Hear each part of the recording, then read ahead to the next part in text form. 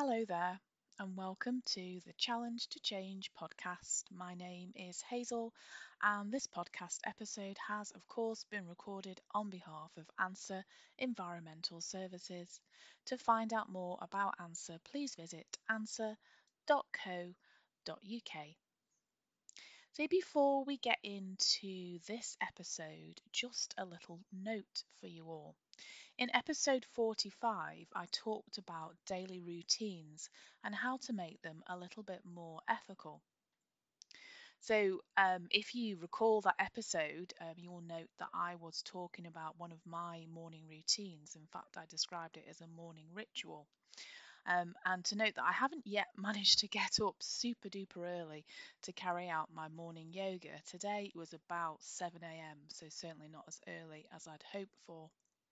However, I have just run out of lemon green tea, so I'm looking forward to purchasing some organic lemon green tea very soon, hopefully later on today.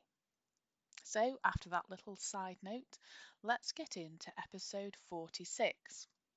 So, what I want to talk about is walking to the beat of our own drum. So, in the sense of being individual, being unique, being ourselves. And I also want to talk about making conscious or intentional choices, and obviously making those intentional choices beneficial to the planet. As usual, I'd like to share a quote with you. And in fact, this quote actually inspired me to write this episode. And the quote is this: "Not all those who wander are lost." You may well be familiar with that quote, and it's actually from the book written by J.R.R. Tolkien, Lord of the Rings. And of course, it is also used in the films as well. So, if you're unfamiliar, I am now going to share something of a spoiler with you. So, prepare yourself, get ready. As I've said before on this podcast, if you've not read Lord of the Rings, or you've not watched the films, then maybe put your hands over your ears now. So, the words of that quote relate to Aragorn, who earlier in the book was known as Strider. So Strider or Aragorn is of course the heir to Isildur.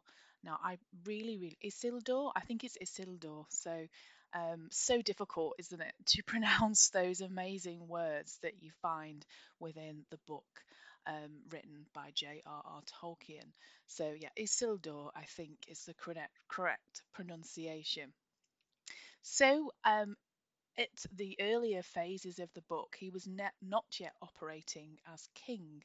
He lived his life as a ranger, and a ranger within the Lord of the Rings trilogy is basically someone who protects the borders. So essentially, he dedicated himself to protecting the Shire from the forces of evil. However, the hobbits, who of course live in the Shire, did not view the rangers with esteem, and if memory serves, the great irony was that the people that the hobbits thought of as suspicious characters were actually protecting the borders of the Shire, and it was just simply that the hobbits were unaware that they needed to be protected. So it seemed to them that the Rangers were the biggest threat to their lives, and they were the biggest threat to their kind of tranquility, whereas in reality the opposite was actually true. So their conception of the Rangers was actually a misconception. So Aragorn wandered, but he wandered with intention. He was protecting the lands and keeping hobbits safe. He was not lost. Of course, he had a great destiny unfolding, the destiny of becoming the king. So let's wander. Let's wander this great, big, beautiful world that we all live on. But let's try to wander, or in this sense, I'm talking about wandering metaphorically as well as perhaps wandering physically, But let's try to live our lives with intention.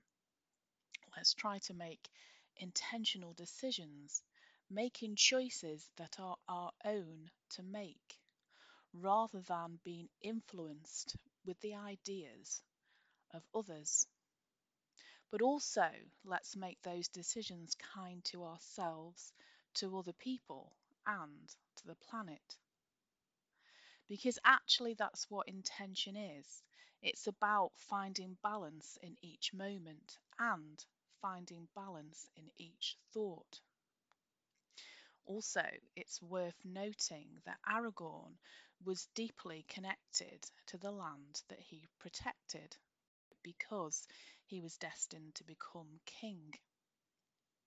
And whilst we might not all have a great royal destiny, I think it's reasonable to consider that maybe our destiny is to help the planet, which of course is our home. We all live here. So it really has to matter to us all, doesn't it?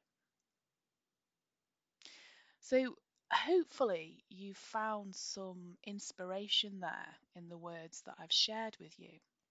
And hopefully, as you move forward with your day, your week, and so on, you can perhaps find time to live your life with more intention, to make choices that are more balanced, more measured, if you like, where we kind of take the time to think, to consider whether the decision we're making is the a decision that we're making ourselves, so it is something that we're choosing to do rather than being heavily influenced by other elements outside of ourselves, and also whether the decisions we're making are beneficial not only to ourselves but also to planet Earth.